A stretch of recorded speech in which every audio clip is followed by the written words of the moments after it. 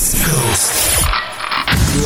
sesuatu yang gue lupa itu main karakter. Gue sekarang udah lupa. Juga selalu begitu. Ini orang make love kata dia. Up Coast. Selamat datang di Up Coast Indonesian Tech Startup Podcast. Hai Appers, ketemu lagi sama gue nih Arif. Dan kok kosong ya? Kok beda ketawanya? Biasanya yang dampingin gue ketawanya gak kayak gini. Dia Tanya super geek gitu ya. Oke, gue kayak gitu, kayak gue tiba langsung gitu. Oke, Appers, gue sekalian ngasih tahu juga ya. Sekarang Appers punya keluarga baru nih. Kalau biasanya gue sama Mas Riza. Nah, kebetulan kan Mas Riza kadang-kadang suka ini ya, banyak acara dan lain-lain. So, maklum lah. Riza gitu kan. Tapi sebelum kesana, mungkin gue akan kenalin dulu Appers. Ini salah satu sosok yang akan juga menemani hari-hari kita ke depannya Appers. Bersama gue, Mas Riza, dan juga Aslam. Oke. Gue masih grogi gitu loh. Lo masih grogi, lo kurang dekat juga sih. Oke. Nah, ngomongnya segini men. So Appers, selama beberapa episode ke depan dan mungkin beberapa episode ke depan kita akan bertiga juga atau ya? Oke, kita trisam berarti. Sama Aslam sama Mas Riza. Oke, mungkin Aslam memperkenalkan diri dulu sama Appers. Nama gue Muhammad Aslam. Sekarang gue posisinya co-founder dari Kenobi Space, Working Space di Kemang. Udah beda nih sama yang dulu ya. Ya beda ya. Oke. Udah suara itu lagi.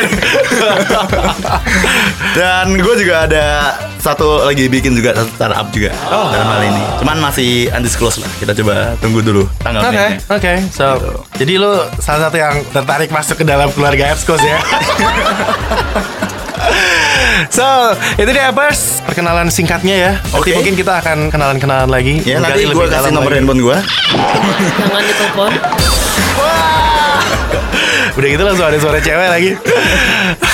Siapa ya dia? Siapa ya? Mungkin kita harus cari tahu nih bisa disiapin yang suaranya ini.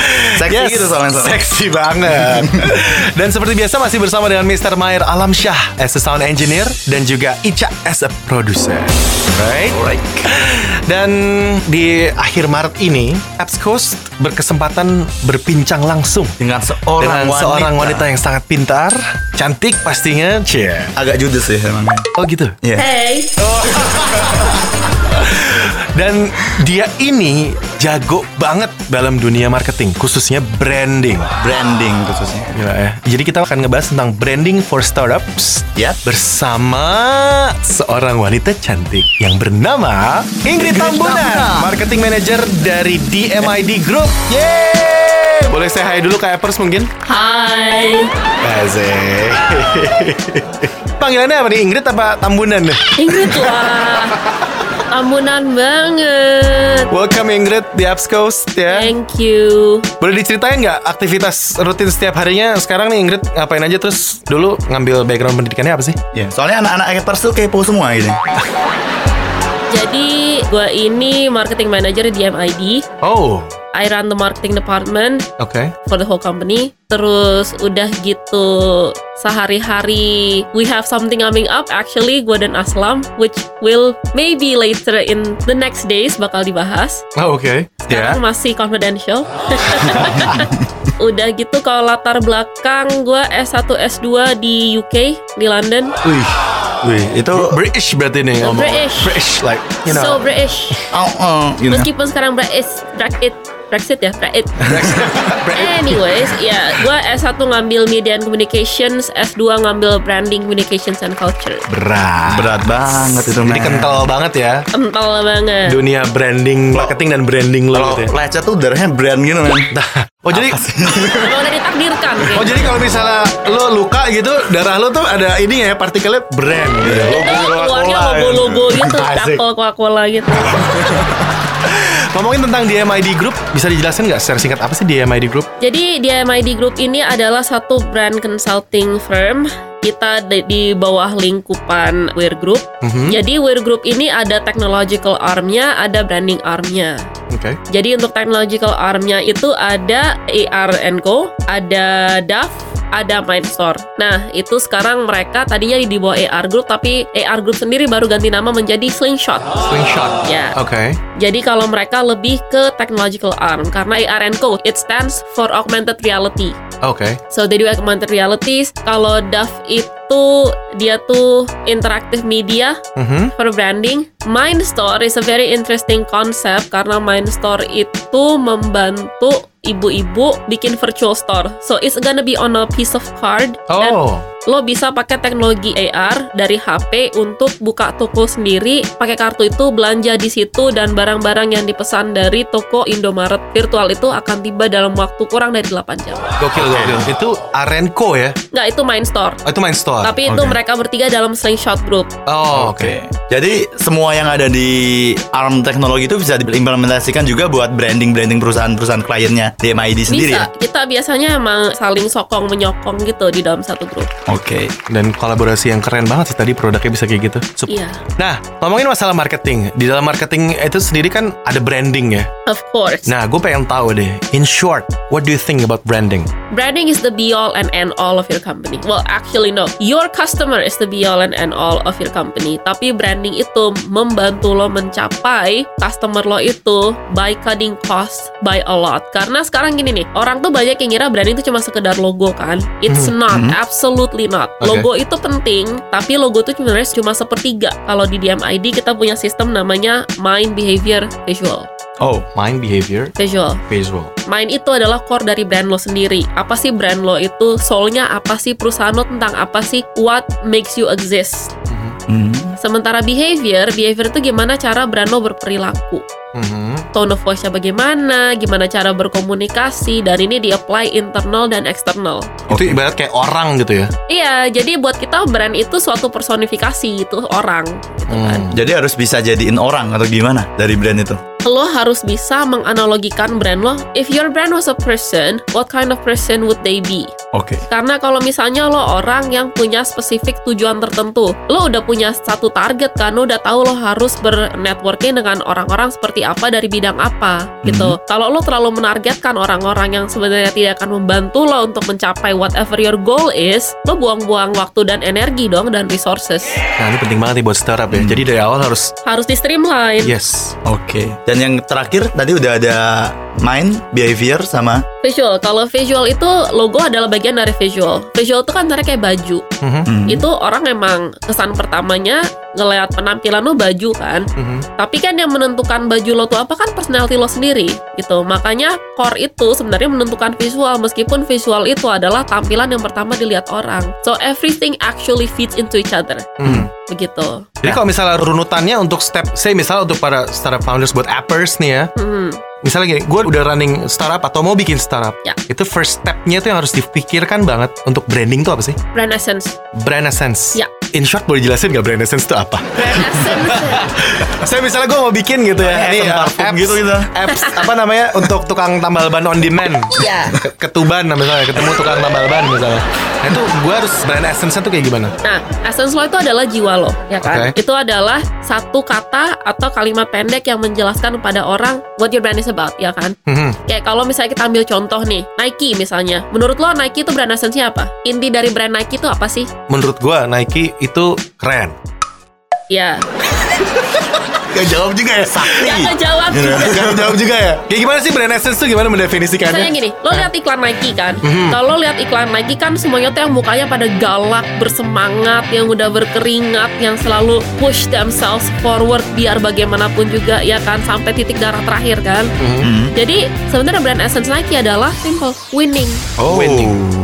Begitu. Kalau ketuban tadi gimana? Ketemu tukang tambal ban, Nah, menurut lu gimana kalau kalau gitu? misalnya kita pecahin nih. Iya. Lu ketuban.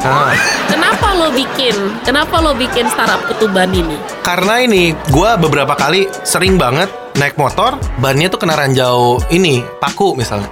Terus wah susah banget nih, mesti didorong kemana. Terus gue membayangkan gimana kalau ada apps, terus klik gitu, terus ada tukang tambal ban yang dateng sut gitu nyamperin. Oke. Nah itu awal mula problemsnya. Ini gue case tadinya langsung aja gak apa-apa ya. Ya nggak apa-apa. Terus akhirnya kepikiran, wah kalau bikin aplikasi ketemu tukang tambal ban, tukang tambal ban on demand. Nah itu brand essence-nya gimana nih? Nah, kalau gitu apa yang lo mau kasih dari itu? Apa lo mau kasih convenience atau service atau lo mau being helpful atau apa? Being helpful misalnya. Being helpful. Oke, berarti lo mau essence lo tuh being helpful kan? Berarti lo mau melayani kan? Yes. Nah, dari situ lo pecah lagi. Oke. Pecah-pecah terus sampai lo ketemu satu essence banget yang menggambarkan lo tuh apa. You as a founder, brand itu adalah kayak anak lo sendiri. Oke. Jadi essence dari brand lo is you, your soul. What is your soul? What do you want to achieve? Lo nggak cuma pengen nyari duit kan? Kalau misalnya lo bikin usaha gitu. Kalau lo bikin startup, lo keluar keringat, lo keluar darah, lo keluar air mata. You raise this thing from the bottom up. Kalau lo cuma pengen duit aja, lo sebenarnya bisa untuk milih kerja kantoran, ya nggak sih? Lo kerja setengah mati di situ, lo dapat duit juga kan pada akhirnya. Cuma there must be something more, another value yang lo mau dapet dari lo bikin startup. Nah, itulah yang lo implikasikan ke dalam brand essence lo. Kalau misalnya brand essence-nya gue kategoriin, brand essence gue kan tadi kan Nike winning ya. Ya, Brand essence-nya Ketuban tuh tulus gitu. oke. Bisa nggak? Atau pengabdian Bisa, gitu. Bisa aja, berarti lo udah dapet tuh brand essence gue adalah pengabdian atau tulus, Aha. ya kan? Itu bisa tuh misalnya, oke brand essence gue pengabdian atau tulus misalnya. Ya, lo pilih satu, nggak usah Oh nggak pengabdian, bisa, nggak usah nggak bisa. tulus. Atau Atau salah gini, satu. pengabdian dengan tulus. Pengabdian dengan tulus itu sih brand message, Bo. Itu sambungannya Oh itu lagi. brand message, oke. Iya. Ini kita lagi belajar branding, nggak apa-apa kan? Menarik kan ini.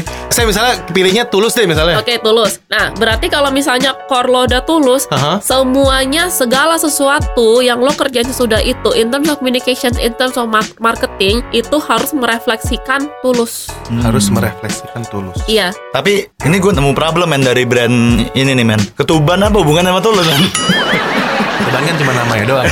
Kan melayani. Nah, itulah Lam, itulah di situ Lam. Oke. Kalau misalnya nama dari brand lo sendiri, nama dari produk lo sendiri, orang selalu merasa, oke, logo gua harus merefleksikan produk gua. Sekarang gua tanya lagi, kalau misalnya lo mau brand perusahaan lo merefleksikan produk lo, ke produk lo nama gimana? You have to think Oke. scale up dong. Ya. Think scale up, man. Kalau misalnya lo nggak think scale up dari awal, pada satu poin lo bakal terhambat. Dan di saat lo terhambat, lo harus rebranding. Dan rebranding tuh jauh lebih mahal dari lo bikin brand baru. Asik. Itu yang bikin Rebranding itu jauh lebih mahal daripada bikin brand baru. Rebranding tuh mahal. Kalau di DMIT rate-nya berapa lo boleh tahu? Rate, gue nggak bisa buka rate card di sini ya. Email aja kalau mau lo. Jadi emailnya Ingrid @ Lanjut coy.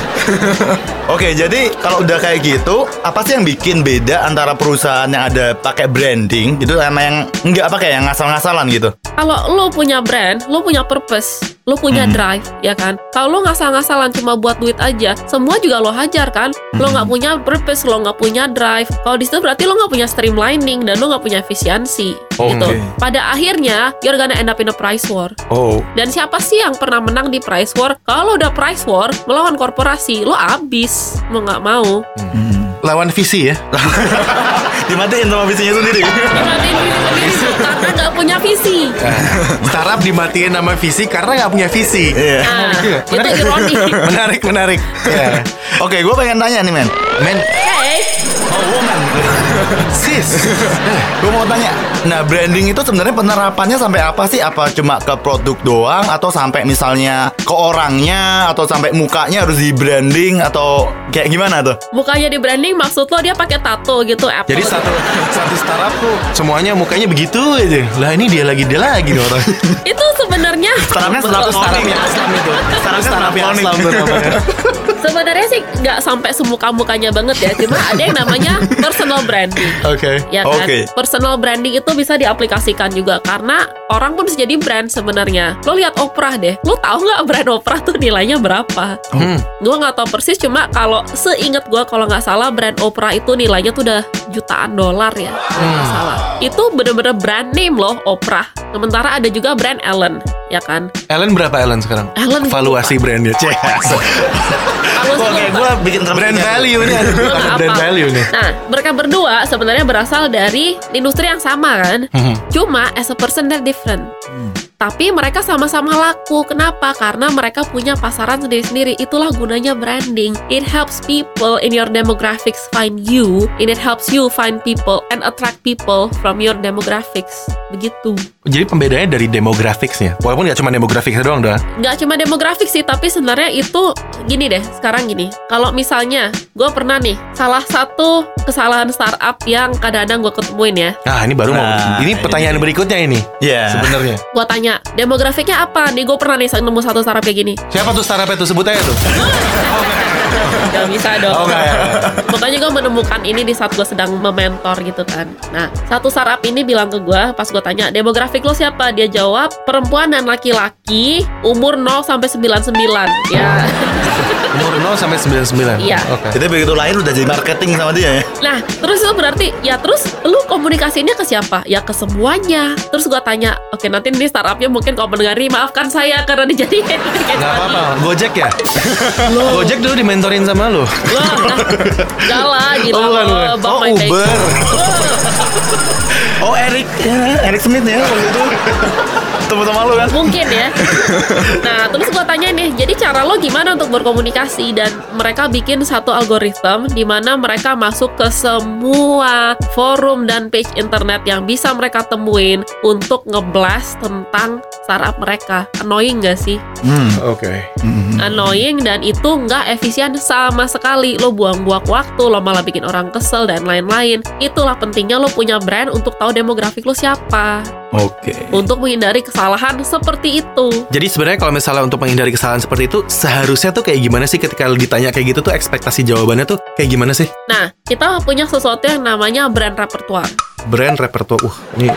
Nih kita belajar branding banget nih ya, Appers. Tapi menarik sih, menarik. Jadi brand repertoire tuh begini, lo udah tahu loh brand lo sebagai orang tuh seperti apa, ya kan? Dan lo kalau udah menyusun nih semua brand lo, semua komunikasi lo udah menyasar nih. Oke, kita nyari customer seperti apa dari value added, value tambahan yang kita punya, bukan value dalam arti harga ya, tapi value dalam arti sifat-sifat, dalam arti karakter spesial yang kita punya ini, kita bisa menyasar ke siapa? Oke. Mungkin aja ternyata lo mau reaching super affluent customers, so you become a super affluent person in terms of your brand. Oke. Dari cara lo bicara, dari visual lo, dari tone of voice lo. Nggak mungkin kan kalau misalnya lo mau cari affluent customer terus cara lo ngomong tuh yang kayak Oh, kan nggak mungkin. terbiasa banget ya ada yang ngomong kayak gitu ya. Gue terbiasa ngomong apapun juga. Nah, dia sering bantu UMKM untuk naik kelas. Terus kayak gitu, lo ngeliat brand essence-nya dia mulia. Mulia dan Mulia. tulus melayani. Tuh kan. Kayak ketuban berarti ya. Coy. So, nanti kalau misalnya lo udah tahu nih lo mau reaching affluent class ini, ya berarti lo harus adjust yourself to be someone that the affluent class can connect to emotionally. Bentuk penjabarannya tuh kayak gimana sih? Saya misalnya gini, ketika ditanya, lu tuh berkomunikasi sama siapa sih? Saya misalnya jawaban startupnya tuh adalah target market gue 20 sampai 25 tahun, cowok nongkrongnya di Kenobi Space misalnya. Terus keren banget itu tempat. minum kopinya Torabika misalnya. Torabika gimana ya? Nggak tahu gue. Maksud gue kayak yang dia nongkrongnya di Sevel atau Iya. kalau bisa didetailkan seperti itu. Itu repertoire. That's what's called the repertoire. Jadi kita lihat, oke, pertama kita cari mereka masuk kelas konsumen macam apa. Ada aspiring, ada consuming middle class, Oke. ada affluent middle class, Oke. dan ada the super affluent. The super affluent tuh paling tinggi. Ya, itu sebenarnya kan dulu kalau orang membagi kelas masyarakat itu ada 3 kan. Itu ada working class, ada middle class, ada upper class. Cuma ternyata menurut Boston Consulting Group, middle class di Indonesia ini sekarang jumlahnya banyak banget, udah makan pangsa tuh yang udah ke atas dan ke bawah tuh jauh sekali. Jadi kayak kelas menengah. Kelas menengah itu sekarang dibagi menjadi 2, Aslam. Jadi sebarannya makin lebar. Sebarannya makin lebar. Oke. Saking lebarnya sampai kita membagi mereka menjadi 2. Gokil ya. Ini menarik nih. Middle class-nya dibagi 2, splitting. Itu kayak gimana tuh tipenya tuh? Jadi kalau misalnya yang consuming middle class, they go to Starbucks. Consuming middle class tuh they go to Starbucks. They go to Starbucks. Affluent middle class, they go to 115th coffee. See what I mean? Oh, menarik. Begitu. Walaupun sebenarnya sama-sama middle class ya. Sama-sama middle class. Terus kalau misalnya let's say the consuming middle class, they go to All Fresh. All fresh. But the affluent middle class goes to Camchick. Oh. See what I mean? Ya. Lebih edgy ya. Lebih edgy Oke. begitu. Interesting. Itulah bedanya. BTW di seberangnya Kenobi Space ada Camcheck gitu BTW. Stop gitu, advertising. Lumayan 10%. So actually sebetulnya untuk startup nih ya, falsafah lo berarti branding tuh harus dimulai dari awal ya. Yap. Yang ada di mindset para startup tuh branding tuh mahal. Aha. Misalnya harus sewa konsultan atau misalnya harus mempelajari yang tadi tuh kayak brand essence dan lain-lain gitu. Mm-mm. Memang sebenarnya tuh semahal itu ya? Sebenarnya sih kalau misalnya lo harus sewa konsultan, honestly ya, Oke. semahal itu. But kalau misalnya lo cari brand essence, sebenarnya gini, lo bisa nyari metode-metode branding di internet tuh banyak sebenarnya. Untuk sejauh lo cari brand essence, bisa. Kalau gue usulin ya, lo tuh harus mulai tuh dari awal banget. Dari awal, begitu lo udah ada business plan, gitu ada projection segala macem, situ lo harus udah mulai nyari. Sebenarnya essence lo tuh apa? Jangan sampai pas lo maju, ternyata banyak yang timpangnya, banyak yang gak cocok, sayang lo budgetnya. Karena sebenarnya kalau menurut falsafahnya DMID, orang yang lo hire aja itu udah termasuk brand lo. The moment you start hiring, that's the moment you start determining what your brand is. Oke. Jadi kalau saran gue sih untuk startup-startup yang baru ini, pertama, begitu lo tau essence lo, dua, lo coba deh evaluasi brand touch points lo. Nah, apalagi tuh brand touch point. Jargonnya baik banget. Brand touch Banyak point. ya. Gak apa-apa, kita belajar itu apa sih brand touch point? Brand touch points itu adalah titik-titik di mana brand lo bertemu dengan potential customers dan customers. Contohnya tadi yang ketuban tuh kayak gimana tuh misalnya? Misalnya ketuban, Aha. di mana sih titik app lo tuh bertemu dengan customers? Misalnya di Play Store, itu titik 1.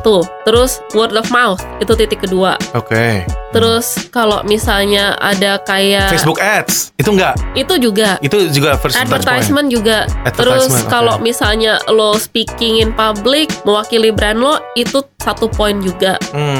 Jadi lo evaluasi, makanya lo harus selalu berkomunikasi dengan existing customer lo. Lo harus rajin-rajin ngadain yang namanya FGD, either that, atau lo rajin-rajin ngumpulin survei. Jadi lo bisa tahu mereka ini datangnya dari mana aja.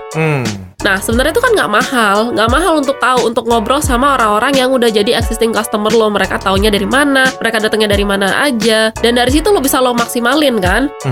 Misalnya dari 200 existing customer yang gue punya, ternyata 150 tuh datangnya dari Facebook ad. Oke. Tapi gue nggak dapet satupun yang datang dari iklan radio misalnya.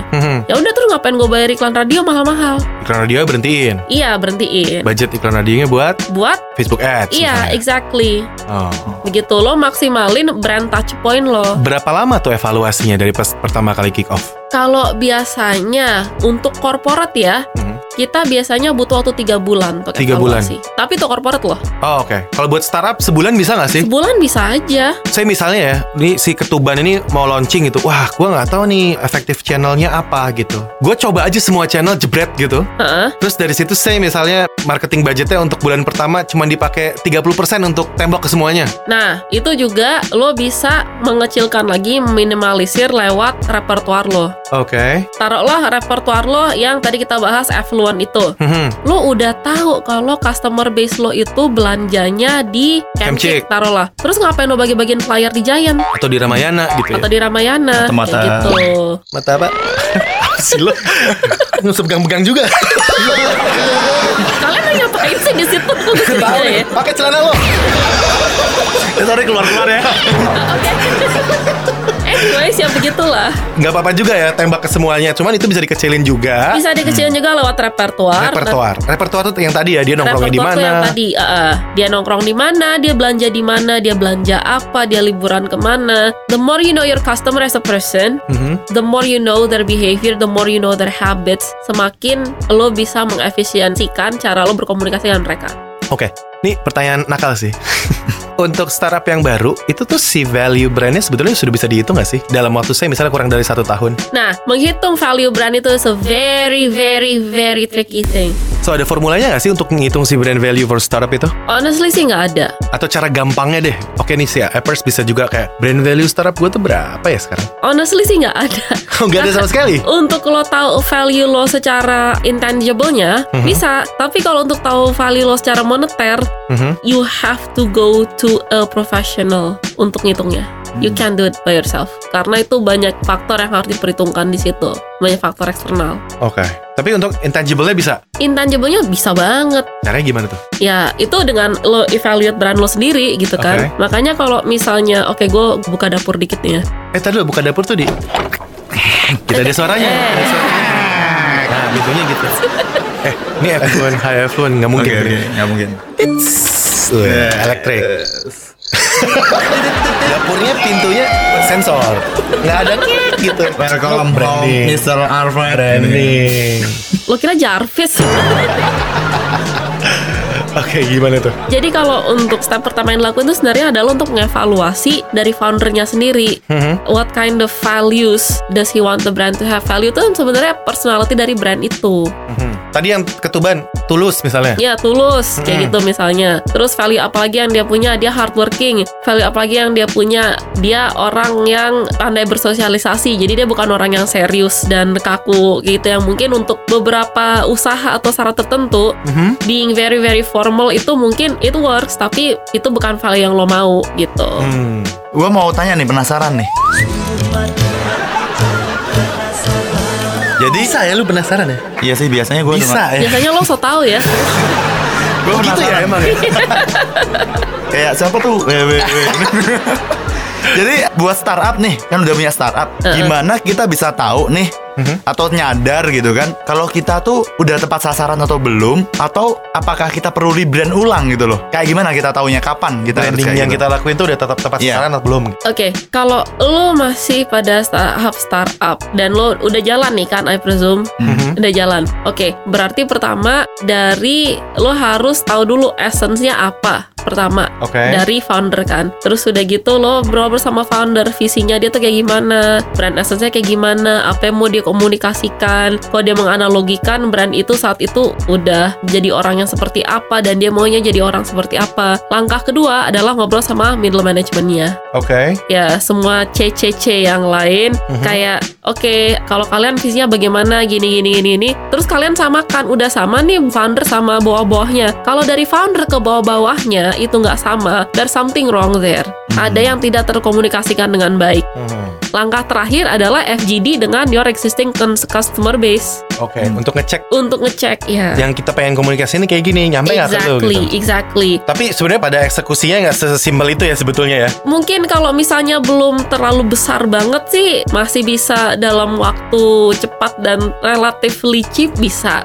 Cuma kalau udah corporate kan susah. Itu kalau udah corporate itu susah. Makanya banget penting gitu. banget ya buat di awal-awal Penting udah banget. mulai branding. Penting banget. Nah, itu tandanya apa sih kalau misalnya di perusahaan kita ini udah perlu rebranding nih? Tandanya apa nih? Jadi kan kalau kita kan ngomongin tadi di depan yang masalah tepat sasaran, kalau udah jalan, tandanya kita perlu branding ulang gimana? Nah, itu biasanya terjadi kalau satu penjualan menurun tiba-tiba, padahal kalian belum merubah apa-apa. Nggak merubah logo, nggak merubah bahan. You didn't change a thing, tapi kenapa penjualan menurunnya tuh drastis banget? Penjualan menurun tuh pasti ada, tapi kalau sampai crash bang, bener-bener yang kayak merosot jatuh gila-gilaan tuh pasti loh ini apa-apa nih, kita nggak ngerubah apa-apa kok tiba-tiba begitu. Dua, kalau kalian merasa kok tiba-tiba banyak customer kita yang pindah ke perusahaan sebelah gitu. Itu salah satunya dari branding itu ya. Iya, itu salah satunya dari branding. Jadi di kondisi itu berarti udah harus ya kita mempertimbangkan atau mengevaluasi brand kita ya. Yes, exactly. Atau kalian misalnya merasa, oh kita kayaknya nggak punya identitas yang kuat deh dibanding dengan toko sebelah, gitu bisa dibilang. Kayak let's just say, oh dan ada juga satu lagi, kalau misalnya kalian diakuisisi, Oke. akuisisi always needs rebranding. Akuisisi always needs rebranding. Always. Kayak contohnya, we did Indosat Ooredoo. Oke. Kalian tahu Indosat jadi Indosat Ooredoo? Itu udah sejak kapan? Sejak tadi dikasih tahu. Serius lu nggak tahu? Gue tahu-tahu tiba udah keluar Ooredoo gitu. Apa sih Ooredoo gitu? Nah, lu pertama tahu tuh nyadarnya kapan? Baru-baru aja sih. Pas Asia tutup ya. Enggak, lama banget coy itu. Itu lama banget. Pas dulu handphone Motorola itu ada. Lebih lama lagi. Indosatnya juga belum ada kali itu. Di Apple 2 keluar gue nyadar tuh. Tapi lo nyadar juga baru-baru lam kan, kayak tahun ini kan. Gue tahun lalu sih gue. Tahun lalu ya? Tahu nggak kalau mereka ada diakuisisi dari tahun 2008? Oh. Iya, 2008 nih kalau nggak Dan itu salah. kenapa sebegitu lama gitu akhirnya mereka rebranding? Nah, itu dia. Sebenarnya ceritanya dengan Oredo adalah meskipun dibeli pada tahun itu, tapi Oredo kan nggak memutuskan kalau oke, semua ini harus ada logo Oredo-nya. Terus tiba-tiba 3 tahun yang lalu mereka memutuskan begitu, gitu kan. Sementara ternyata Indosat itu ekuitasnya di Indonesia lebih besar pada Oredo. Orang tahu Indosat. Indosat itu udah kuat banget identitasnya, gitu kan. Sementara Oredo yang bilang ya, tapi anak perusahaan kita harus ada nama Oredo-nya. So they came to us, then we came up with a happy middle. Jadilah Indosat Oredo. Jadi menggabungkan kedua ekuitas mereka yang ada, begitu. Itu pasti ada salah satu dilemanya juga pada waktu itu. Lu yang handle waktu itu lu ya? Enggak, gue masih di UK. Oh, oke. Sebenarnya. Itu mungkin bisa jadi study case juga ya buat Appers, misalnya say nanti diakuisisi startupnya sama dari luar gitu, tiba-tiba Iya. Oredo Ketuban misalnya. Ketuban atau gitu. Oh, Kalau misalnya lo rebranding, kalau salah satu produk lo udah makan mother brand, makanya gue selalu bilang jangan terlalu mengkaitkan logo brand lo dengan salah satu produk, karena kalau lo ekspansi nanti kedepannya susah. Seperti misalnya kasus asuransi Astra. Asuransi Astra itu tau kan yang ada logo si Panjul gitu kan sekarang, yang smiley face itu. oh ya. Itu kan dulu logonya Garda Auto ya. Nah, padahal kan sebenarnya itu ada 3 produk mereka, bukan cuma Garda Auto. Cuma gara-gara mukanya si Panjul tuh prominent banget, orang sampai nggak tahu ada produk yang lain. Akhirnya yang kita lakukan adalah mengganti logo asuransi Astra dan si Panjul nih dinaikin gitu. Mahal kan akhirnya rebranding ya. Itulah case in point-nya kalau misalnya lo terlalu menghubungkan satu logo dengan cuma salah satu produk lo aja. Oke, nah sekarang study case-nya ke startup. Menurut lo, dalam pengamatan lo 2 tahun, 3 tahun terakhir, startup di Indonesia yang bagus banget brandingnya itu siapa? Local made ya? Local made, obviously I have to say Gojek sih. Gojek bagus. Ya, Oke, Gojek. mereka konsisten soalnya brandingnya. Gimana? Kenapa lo bisa bilang Gojek tuh konsisten? Soalnya kalau Grab tuh jadi terlihat seperti Me Too. Padahal honestly Grab itu dimulainya dari luar kan. Haha. Nah, sebenarnya kalau correct me if I'm wrong, tapi kalau nggak salah Grab itu udah ada di luar sebelum Gojek mulai di sini. Iya. Tapi Gojek untuk mengatasi dan supaya nggak terlihat seperti Me Too, mereka harus mengadopsi karya anak bangsa. Iya nih, kita mirip nih servisnya, but we're our own gitu. Jadi pada saat Grab masuk, justru mereka yang terlihat seperti Me Too. Karya anak bangsa. Karya anak bangsa itu keren sih, dan cara mereka menguasai pasar juga I applaud them gitu kan, karena they know how to brand themselves. Yang kayak logo Gojek dan warna hijaunya yang khas itu langsung terlihat di mana-mana di Jakarta. They become their own advertising. Ada satu case lagi waktu awal Gojek mulai kan karya anak bangsa. Wah, ini gila nih, ini benar-benar buatan Indonesia gitu. Nah, terus ada satu masanya mereka mengakuisisi atau programmernya jadinya banyak komposisinya dari luar, Iya. India. Iya. Nah, terus langsung tuh dari market bilang, wah ini karya anak bangsa mana nih? Bangsa Banglor apa bangsa India nih? Apa Indonesia gitu. Nah, terus waktu itu Gojek menepis langsung. Maksud gue kayak yang si startup terus gimana sih ngerespon dari yang kayak gitu-gitu bahwa biar tetap konsisten. Kalau nggak salah ya waktu itu dilakuin Gojek, itu dia bilang kita dari sisi IT-nya agak kurang pengalamannya. Nah, India itu udah step ahead, sehingga komposisi programmer dari India ini kita ambil untuk mencerdaskan anak bangsa supaya kita bisa setara sama mereka. Nah, itu bentuk tepisannya mereka, atau menurut lo ada cara lebih efektif lagi nggak sih untuk mendompleng lagi si brandingnya biar tetap konsisten kayak yang lo bilang tadi? Apa itu yang memang seharusnya dilakukan seperti itu? Sebenarnya sih, gue rasa they came very close to breaking their brand promise di situ. Oke. Very close. Cuma gue suka dengan caranya mereka yang kalau oke, kita membantu mereka memajukan anak bangsa. Cuma seharusnya kalau begitu mereka melanjutkan itu dengan CSR juga, yaitu mengambil beberapa dari programmer ini mendatangkan ke Indonesia terus mengajar anak-anak bangsa ini. Make it the CSR. Kalau lu udah sekalian bilang ini untuk anak bangsa juga, ya udah sekalian aja Bikinin ini ya sekolah bikinin programmer CSR. gitu. Iya, exactly. No. Bikinin pendidikan buat programmer. Kan udah datengin orang India juga gitu kan, yang pinter-pinter gitu. Iya, pokoknya. exactly. Karya. Jadi kalau begitu, kalau misalnya lo bisa bikin tuh jadi CSR, lo bukan cuma karya anak bangsa, tapi untuk anak bangsa juga. Karya anak bangsa Karya dan untuk anak bangsa. Untuk anak bangsa. Karya untuk anak bangsa. Nggak bisa ya kena dua-duanya gitu. Bisa aja kena dua-duanya. Iya. Tapi sekarang masih karya anak bangsa ya? Iya. Sekarang masih karya anak bangsa, dan kalau begitu gue akan ngelesnya dari gue ya. Kalau gue akan ngelesnya dengan bilang, ya ini masih tetap karya anak bangsa, karena whatever they do, meskipun meskipun kita mengambil tenaga dari luar ini, tapi yang dimajukan kan perusahaan Indonesia juga. Iya. Iya kan? Ngelesnya itu ya, kalau itu ya. Ya. Jadi kalau ketuban tadi bisa karya anak bangsa yang tulus. Nah, itu ketuban.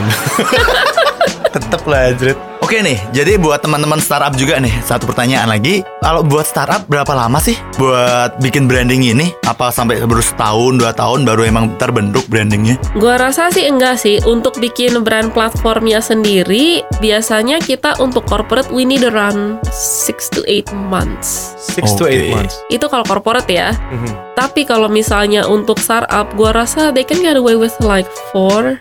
Jadi nggak perlu bener-bener lama gitu ya? Enggak, soalnya yang lama itu adalah untuk menurunkan value brand ini ke semua orang-orang yang ada di bawah. Gitu. Kayak misalnya untuk Indosat, kita perlu waktu 2 tahun. 2 tahun. Iya, karena kaki-kakinya tuh yang ke bawah tuh ada ratusan ribu Menarik. gitu. Kalau startup nuruninnya cuma tuh lama. paling 6 orang gitu ya, cepetnya. Iya. Tapi itu juga membantu tadi buat yang pertama checking branding gue tuh udah valid atau belum. Checking ke bawahnya kan lebih gampang internalnya. Nah, tapi ingat loh, kalau misalnya startup, your people is your brand. Jadi orang yang pertama kalian rekrut banget itu harus sesuai dengan brand kalian, gitu kan? Dan yang harus diingat is always to start a startup dengan what your personality is. Kalau misalnya kalian bikin startup yang nggak sesuai personality kalian, terus nanti itu nggak akan benar. Nggak sesuai DNA-nya gitu ya. Itu nggak sesuai DNA. Kalau misalnya kayaknya lo Awkarin gitu kan, lo Awkarin, lo bikin app untuk Badass misalnya. misalnya lo mencari musola terdekat gitu kan, nggak matching gitu kan. Awkarin Tobat mungkin nanti bisa. Awkarin Tobat mungkin iya. Mungkin itu endorse sama sarung atlas itu. Kayaknya cuman Gajah duduk. Oh ya bisa. Gajah duduk klien kita loh. Oh ya? Iya. Oh, nice. Nah, itu dia. Jadi everything has to be aligned. Branding is about alignment and consistency pokoknya. Oh, oke. Nah, nih gue pertanyaannya ke study case lagi ya. Yuk. Nah, ini persepsi gue. Untuk startup, gue rasa sekarang masih areanya hijau banget. Ya. Karena ya masih baru gitu. Baru muncul. Dan ya istilahnya kayak baru. Walaupun there's nothing new under the sun ya. Ya. Yang susah itu branding yang udah cukup kuat, kemudian datang brand baru dan itu bisa direbut market share-nya. Menurut gue yang cukup berhasil itu adalah, nih sebut nggak apa ya? ya udah nggak apa-apa. Teh pucuk harum. Itu kalau menurut gue itu bisa ngerebut kayak yang gokil sih, kayak teh botol yang udah jadi prominent banget. Itu balik lagi ya, ini asumsi dan di persepsi gue, mereka berhasil dalam hitungan waktunya kayak 2 atau 3 tahun kalau nggak salah. Menurut gue, correct me if I'm wrong. Menurut lo kayak gimana? Did they?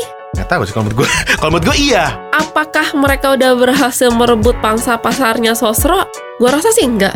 Oh, oke. Tapi gue pernah baca nih, ini kalau nggak salah nih, kalau dia itu jadi saingan terbesarnya teh botol Sosro sekarang itu teh pucuk harum. Gila, kalau menurut gue kok bisa di salah satu majalah SWA atau marketing gitu-gitulah. Mereka tuh merebut market share-nya si teh botol Sosro dan ini baru gitu. Ini correct me if I'm wrong ya. Ini gue pernah baca kalau nggak salah satu majalah kayak gitu, dan menurut gue wah gokil sih, dengan 2 atau 3 tahun mereka udah berhasil merebut gitu. Gua rasa sih disitulah dimana Sosro perlu rebranding. Habis ini langsung wah Sosro butuh rebranding nih. Lu kalah sama teh pucuk ya. Silakan telepon Diam ID hubungi 10% lagi. 10% lagi. Kita pernah ngerjain brand namanya Marina. Kalau tahu Marina body lotion. Marina UV One. Bukan ya? Ya itu. Itu ya? Iya. Iya. Nah, itu aja kalian inget kan? Karena gue pakai. Ternyata. Nah, itu Marina kita yang ngerjain. Oh. Dan sesudah kita kerjain, Marina itu kan mereka isunya adalah mereka nggak punya kayak satu story yang kayak misalnya Pons kan cantik yang mengalihkan dunia. Terus kalau Citra kan udah jelas banget cantiknya Indonesia banget. Nah, Marina itu apa gitu, cantik yang bagaimana? Terus kita rebranding mereka, udah begitu kita kasihlah satu definisi cantik yang tidak bisa gue sebutkan di sini karena rahasia perusahaan. Oke. Nah, terus udah gitu juga kita redesign botolnya baru sekarang, nyadar kan? Nggak tahu gue sebenarnya. Gue cuma taunya jingle-nya doang gua. Pokoknya botolnya agak-agak twisted gitu deh, yang lebih ke anatomi badan banget. Oh. Dan mereka berhasil makan pangsa pasarnya Citra. They are now the leading brand of body lotion in Indonesia. That's really good. And that's what branding does. Jadi sebenarnya untuk mencuri market share tuh bisa banget dengan cepat yang si lewat branding ya. Bisa banget. Marina makan pangsa pasar Citra dalam waktu 2 tahun apa kalau nggak salah. Nah ini gak tau, mungkin lu bisa share juga ya. Apakah ini salah satu sukses faktornya atau enggak dengan misalnya melakukan gimana caranya menyerang prominent yang udah kuat banget. Itu dengan cara udah kita fokus ke satu hal kecil aja yang ini yang jadi kelemahannya. Udah gitu fokus di situ. Abis itu dia akan kayak sempoyongan pelan-pelan terus baru digedein atau kayak gimana sih? Ini terutama buat startup ya. Bisa aja sih. Jadi begini, ini juga ada hubungannya dengan, sorry gue masuk ke neuromarketing dikit ya. Jadi kalau misalnya Nuro. Ntar gue benerin jaket gue. sebenarnya apa-apa yang konsisten itu meninggalkan satu jejak rekam di otak kita. Oke. Dan itu jadi secara bawah sadar itu menjadi satu referensi gitu. Jadi kalau lo merasa kalau itu satu kebetulan lo mengambil satu produk tertentu di supermarket, itu nggak kebetulan. Oke. Lo butuh waktu 4 detik untuk aware, 4 detik untuk nyadar, 4 detik untuk menimbang-nimbang, dan Oke. 4 detik untuk memutuskan membeli. Itu 4 detik per detik ada 16 detik ya berarti ya? Exactly. 16 second. Itu memang kayak begitu ya cara otak kita bekerja ya? Itu menurut teori neuromarketing gitu. Oke. Dan yang menanamkan referensi itu di otak lo untuk membeli itu adalah consistency dari branding itu. Karena lo ada satu message yang masuk terus-terusan. Jadi message-nya nggak blur, nggak terpecah-pecah. Jadi otak lo lebih dalam untuk mencernanya sehingga tuh jadi satu titik referensi. Nah, Mas Din, good ini. Itu bisa juga tuh. Mas Tin, cuman brandingnya jadi kayak yang menengah ke bawah gitu ya mungkin ya? Ya mungkin sasarannya itu emang untuk juga. brand mana aja. Brand mana aja selama lo konsisten dan menembak ke satu demografik tertentu, demografik itu bakal lebih gampang untuk mencernanya. Begitu. Nah itu bentuk konsistensinya tadi yang kayak lo bilang sekitar 6 bulan sampai 8 bulan. Iya, dari dalam, dari mulai essence, behavior, keluarnya, kalau semuanya udah masuk dan itu bisa terkonek secara emosional dengan demografik tertentu ini, itu lebih gampang dicerna dan diresap ke dalam otak mereka untuk jadi satu titik referensi. Oke, thank you very much Mbak Ingrid. Oke, ini ada satu pertanyaan lagi nih. Cih Mbak Ingrid. Yo. Jadi apa nih tips ataupun do or don't-nya buat teman-teman di dunia startup dalam hal branding mereka nih? 1, know what your essence is, dan lo mulai dari situ. Know what your essence is. 2, selalu jaga konsistensinya. Jangan gara-gara lo lihat toko sebelah kayak gini terus lo mau kayak gitu juga padahal nggak sesuai dengan essence lo atau value lo atau plan lo dari awal. Keep your consistency. Kalau istilahnya keep your faith lah. Oke. Keep your faith in your brand. Dan 3, be very careful kalau lo mau hire orang. Oke. Kenapa? Lo tau nggak kalau 70% dari buying decision itu dibuat dari frontliners lo. 70% lo. That's 70% of sales you can lose if you don't hire the right people. Dan ini untuk startup juga nih apalagi. Lo tahu nggak, menurut research, kalau misalnya lo dapet 1 review jelek, lo butuh berapa review positif untuk kebalikinnya? Berapa? Per review jelek ya, 12. 12? Ya. So be very very careful. Do not break your brand promise. Kalau lo udah janjiin sesuatu kepada customer lo, you better keep your end of the deal. Karena kalau lo udah dapet 1 yang negatif, lo butuh 12 positif buat ngimbanginnya. Oke. Ya, itu berlaku juga buat pemilihan gubernur misalnya. Wow, don't go there, man. Gubernur itu teh apa? Oke, madam. Oke. Oke, madam. Thank you very much. Thank you. Oke nih, Mbak Ingrid, Oke. boleh dong minta kita saran nih, rekomendasi buku apa nih yang bagus dibaca nih buat teman-teman startup sekalian Buku ini? atau internet resources atau apapun website yang membantu banget branding for startups. Oke, saran gue, look up a guy called Martin Lindstrom. Martin Lindstrom. Lindstrom, Martin Lindstrom. Kayak nama DJ. Oke, terus. Salah satu bukunya itu adalah Biology, Biology. dan itu bukunya bagus banget. Harganya berapa itu? Gue nggak tahu itu buku gue zaman kuliah sih sebenarnya. Kalau nggak di Libgen ada mungkin ya. Itu bukunya bagus banget sih. Jadi dia menjelaskan branding dari segi neuromarketingnya. Oke, interesting. Atau nanti Appers kalau mau beli ya bisa nitip kita ya. Kok jadi jualan buku? Bisa komennya di bawah ini ya. Jadi e-commerce ini.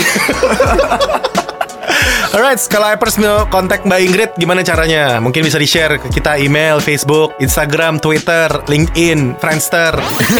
Mungkin Bigonya kalau ada. Nggak ada cuy.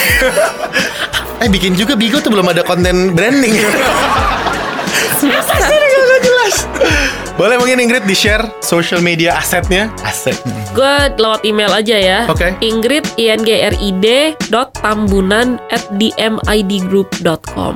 Oke. Oke. Kalau mau nari di LinkedIn-nya di mana? LinkedIn gue di Ingrid Tambunan. Ingrid Oke. Tambunan. Ya.